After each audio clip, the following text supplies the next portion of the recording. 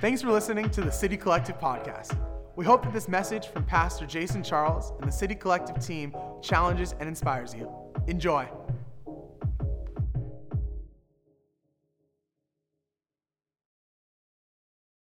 Well, good morning. Welcome to City Collective. My name is Jason, and I have the privilege of being the lead pastor of this amazing church community that we have officially, I think this would make us exactly at 9 months, which is pretty cool. Lots of learning and growing and experiencing the different aspects of life and church and family together along the way. But we're just really glad that you decided to spend a really wonderful, bright, sunny Sunday morning with us. And so we're in the middle of a series, as we mentioned, called Rhythms. And rhythms in talking about the areas that are common in our life, that are incorporated into our everyday existence, and yet we sometimes treat as simply, it just happens. Our work and our rest. And today what we're talking about is the element of play. And play is interesting because I think that we know about work and we know about rest, but in some ways that space in between our work and our rest, we don't really know what to do with that sometimes. We don't know how God shows himself or fits into that element of our life. I know for myself that when I often think of my daily rhythms and routines, I can identify what is work and what is rest, but often that in between just kind of seems like I'm going to do a little bit of nothing. And I'm not saying that we don't need moments of reprieve and rest and doing a little bit of nothing in our day, but I truly believe that the invitation that we're given through the person of Jesus is that we have the opportunity to discover something new in every moment.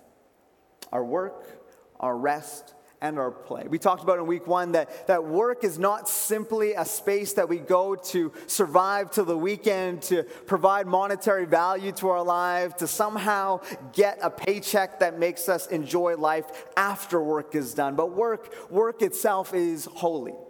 Work is sacred. Work is this opportunity to partner in the ongoing creation of the world. And in every day of our lives, when we are partaking in the space of work, we can have the opportunity to see the parables of Jesus at work.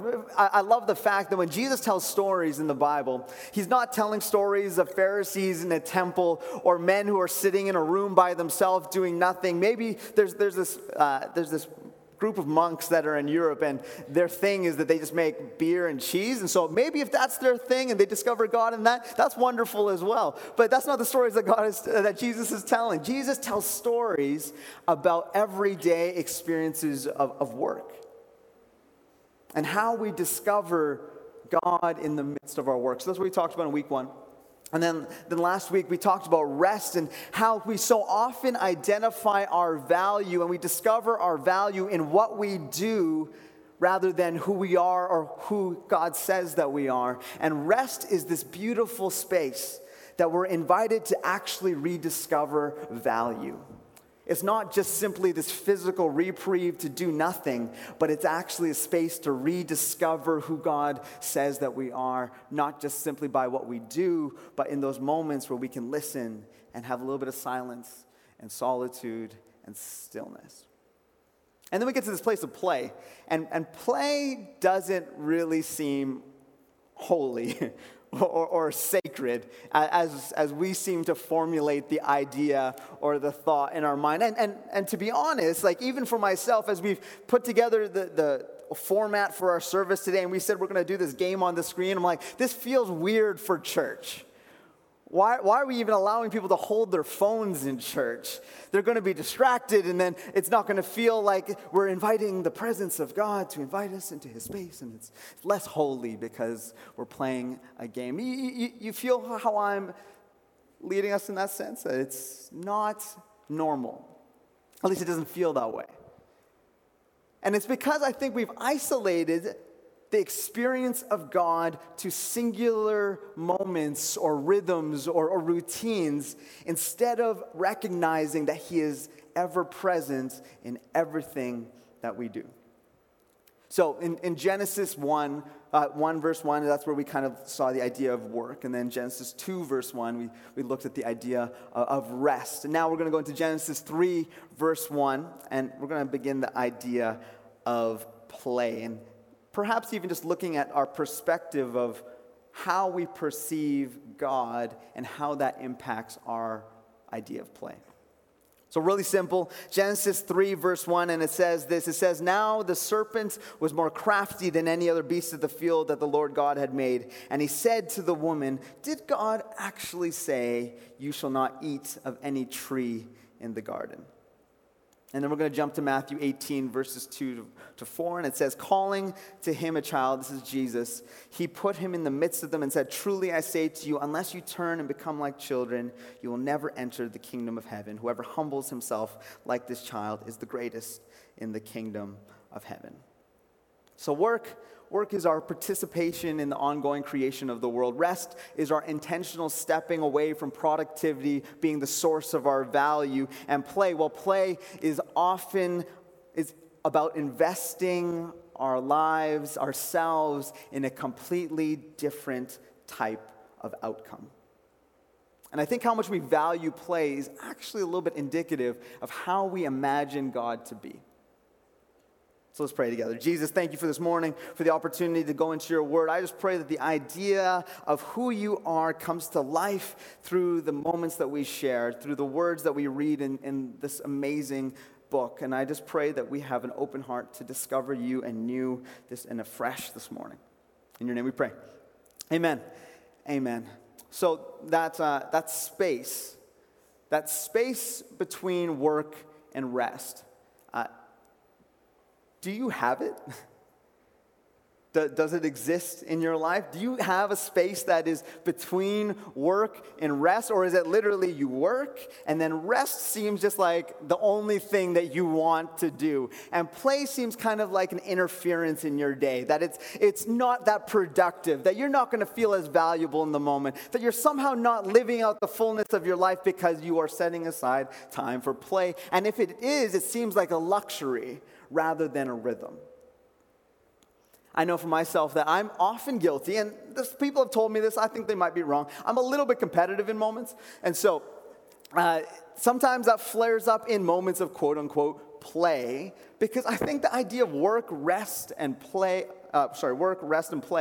have less to do with actually like the spatial awareness or like the physical things that we're doing and more the mentality that we bring to it. How many of you have gone on a vacation one time and then come back exhausted because even though you were sitting beside a pool, you were still thinking about work and doing work the entire time?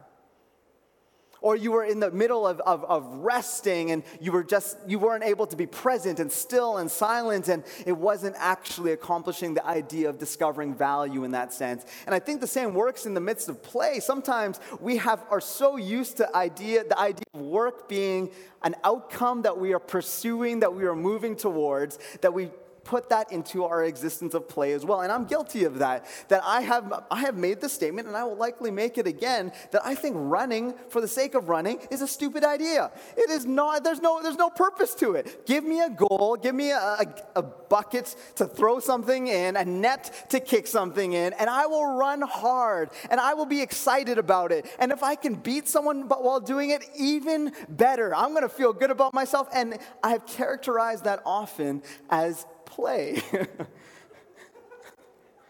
Maybe my opponents didn't feel like it was play in that moment. But I'm so used to the idea of the outcome of my situation being the driving force of why I do it. And I think we miss out on the opportunity to actually discover a new outcome in moments when we're just in them. And to be honest, in like this capitalist, free trade, American dream mentality of North America, we have a hard time functioning around the idea that you are going to do something that maybe is purposeless, but is still yet meaningful. It seems impossible in some sense.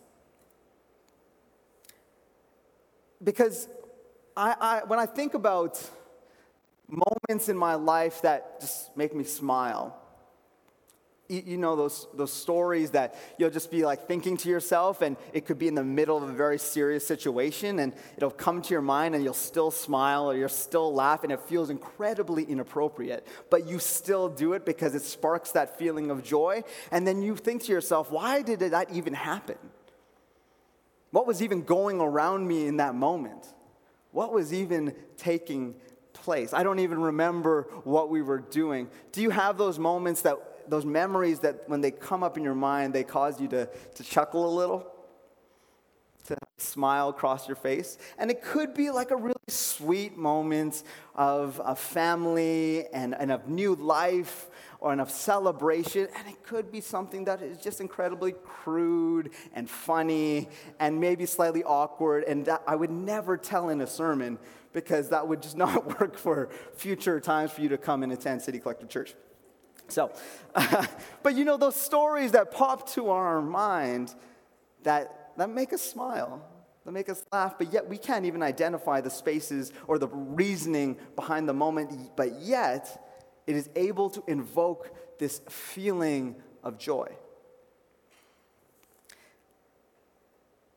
I think that the generous heart of the Father towards us is most seen actually not in moments of work and not in moments of rest, but in moments of play.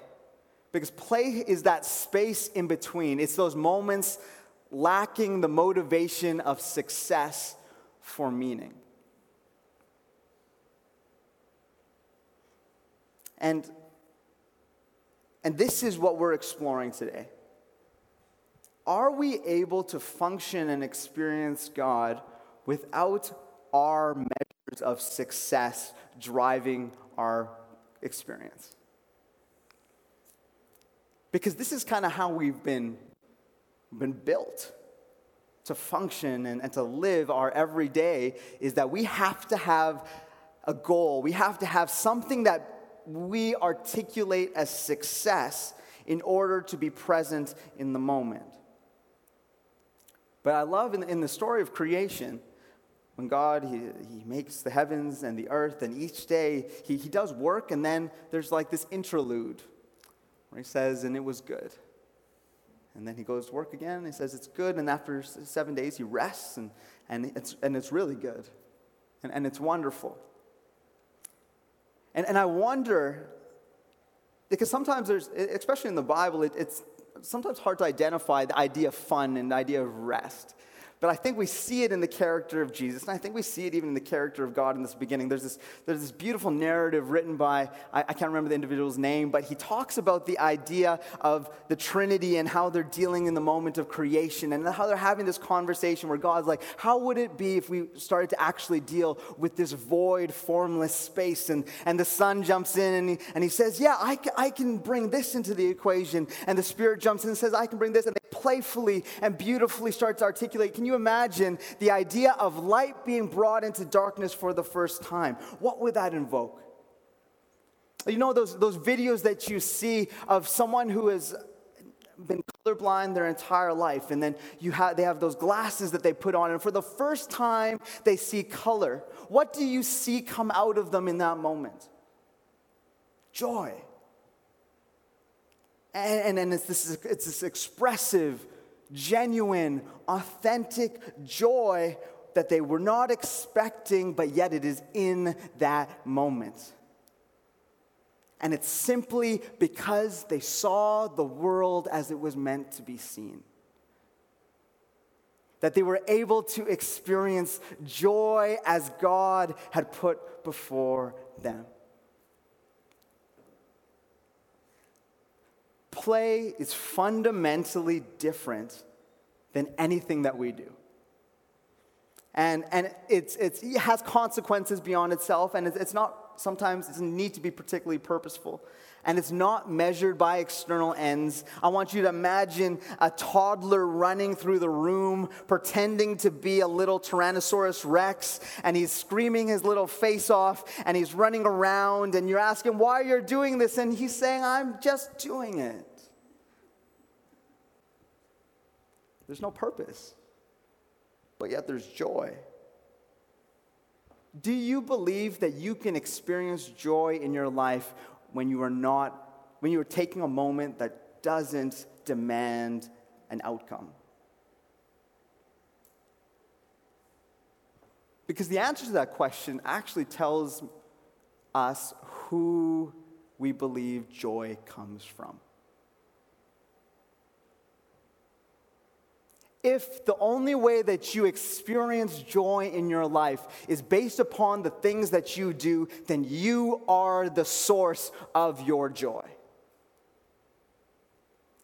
But if we can get to the place where we can be present and look and experience and know that God is around us and in us and working through us and just listen and just be present, I am so sure that we will experience joy in a way that says that my joy is not based upon the things that I do, but my joy is based upon the God that is here.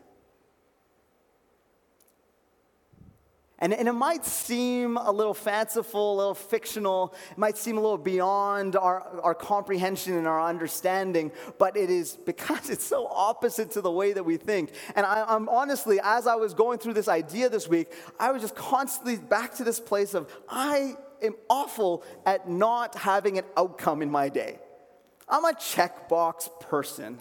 I like the checkboxes. Even when I do something, I will add it to my list so I can check the box after. This is how I like to operate. And sometimes I struggle to have any kind of existence that doesn't have an outcome. But then I become the arbitrator. I become the controller, and I become the source of my joy. So when things are difficult, I don't know where to go. I don't know where to turn.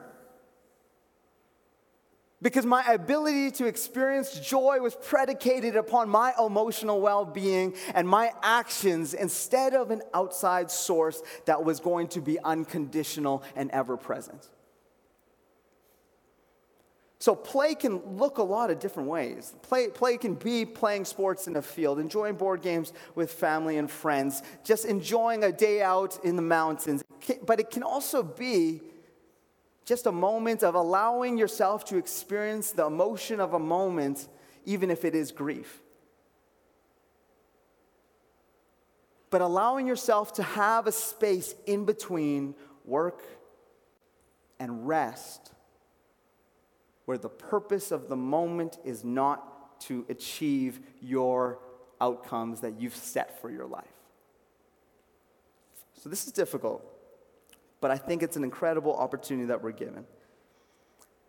See, I think we have this misconception of who God is. I think we think that God doesn't want us to have fun. That rules and regulations are in place so that we can only experience a tidbit of who God is. Just enough. And then when we get to heaven, it's going to be a party, golden streets, mansions. We're going to be turning up. It's going to be so much fun when we get there. But in the here and the now, you don't get to do that and do that and do that because I don't want you to experience any fun in life. And that's kind of the idea in Genesis 3, verse 1. Where the snake, and it comes to Eve and says, you're not allowed to eat fruit from anywhere, are you? And to be honest, sometimes when I think about the first interaction between God and man that's presented in the Bible, my mind goes to that. The moment where God says, you can't do this. But the first thing that God says to Adam, he says, enjoy. He says, I'm going to give you a task and to name the animals, but enjoy the fullness of all that is around you. The fruit on the trees and the berries in the bushes and the animals that you can pet. Can you imagine all the puppies that you would get to enjoy? And for some of you, that is enough. But yet, our mind goes to this place where, as if to say that the only thing that God is worried about is what we can't do, rather than what he's inviting us to experience, to see, to know.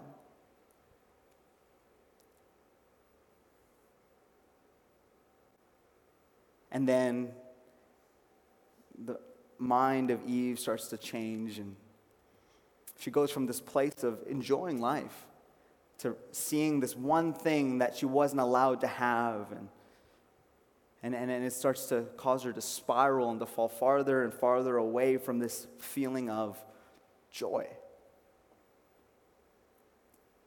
I think the greatest thing that we're given in the Christian life is the opportunity to experience joy.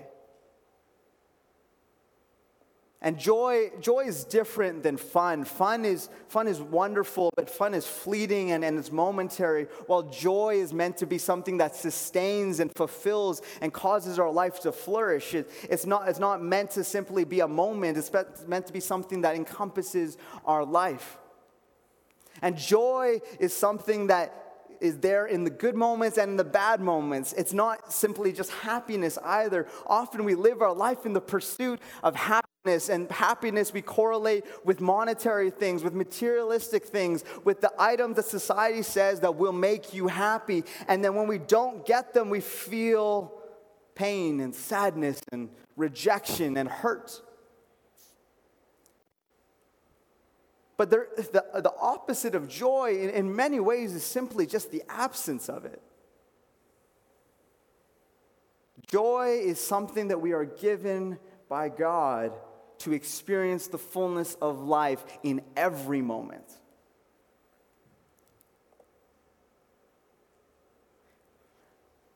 When I reflect upon the idea of play and how I, like I said, struggle in that in-between, and I don't know what to do with it, and I don't know how it's going to lead me, and I don't know what it's going to do within me, I get to this place consistently where I'm slightly confused, because I can articulate the idea of work. I'm going to go to work, I'm going to get things done, I'm going to see people along the day, and I'm going to execute my intended outcome.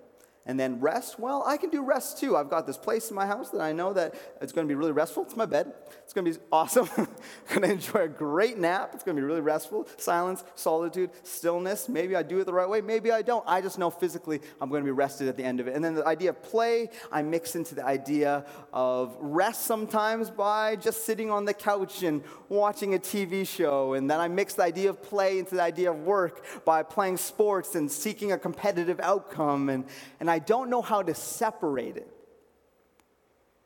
To actually discover this place where play is perhaps the place that we are invited to most understand who God is. Because play, if there is no intended outcome, if there is no specific thing that we are trying to work towards, if it is just about experiencing and being present in the moment and feeling the joy in those experiences, then play is generous. It's giving of ourselves without an expectation of return. Giving of our energy and our time and our attention simply because we want to experience what is in that moment. Play is demanded for the idea of justice in my mind. Because justice is something where we need to give of ourselves without an intent, something that we get in return. Play is something that is not about personal gain, but it is about the people around us and about the world that we live in, and it's about experiencing it to its fullest. Play is seeing who God is and what grace is in a really tangible, practical way. This is so beautiful to me, I think, that the idea that generosity, that being generous without requiring something in return, that is the idea of God. That is love. That is grace, and that is Jesus. So in some sense, the entire life of Jesus is constantly at play. He's enjoying the moment. He's giving of himself. He's saying that I am here, I'm present, I'm experiencing what it means to be human, and I am with you in your trials and in your victories. I am with you when you're feeling great and when you're feeling sad, but in every single moment, I give of myself fully so that you can experience me. Do you have moments in your life, do you have spaces in your life where you feel like you give generously of yourself without any expectation of return? Because those are the moments of play.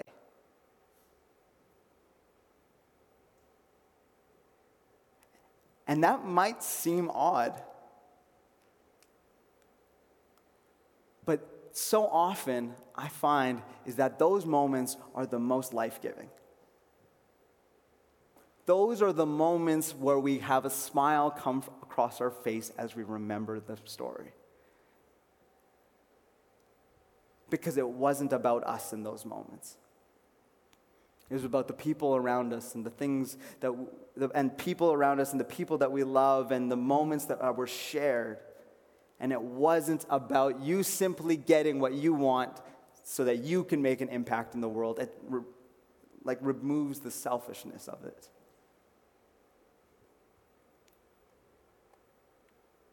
And as we pursue this idea of play and rest and work, these rhythms are necessary parts of our life. And they're constantly moving, they're constantly happening. You're always doing at least one of those three throughout your day. And in the midst of every single one of them, we have the opportunity to discover God. And to see his love and his grace and his joy for us in our stories. There's so much of our day sometimes that we are overwhelmed by it and we get to this place of anxiety. But if anxiety is the anticipation of terror, then hope is the anticipation of joy. When you are looking throughout your day, are you anticipating moments of joy that you're going to be able to have? Because that's going to lead you to this mentality and this place of hope. And we all need a little bit of hope sometimes in our day. Hope to actually be present, hope to actually be generous, hope to actually be loving, hope to actually see the goodness of God in the land of the living. We all need that hope. And we all need those moments to experience generosity without expecting anything in return. Because that's when we see who God is. That's when Jesus is most reflected. Unconditional love, unconditional grace are concepts that we have so much trouble with because we don't ever employ them. But the person of Jesus comes with all of those and more and invites us to know him, to be with him, and to live the rhythms of our life with him. In everything that we do, Christ is present and available to us. So when you play, ask yourself, am I actually living from a place of generosity? When you rest, ask yourself, where is my value coming from in this moment? And when you work, ask yourself, am I simply trying to survive this moment, or am I actually looking to see how God is teaching me about who he is every day? Let's pray together. Father, we're so grateful for all that you're doing in our stories, that the rhythms of our life are constantly at work, and in the midst of the rhythm, we can hear you speak. That you are underneath it all, that the rhythms of grace are a part of our life. And in our highs and our lows, your steadfast love endures forever. In our rejection of you, your steadfast love endures forever. In our uncertainty, your steadfast love endures forever. So for every single person here today, in the midst of their work, their rest, their play, I pray that they discover who you are.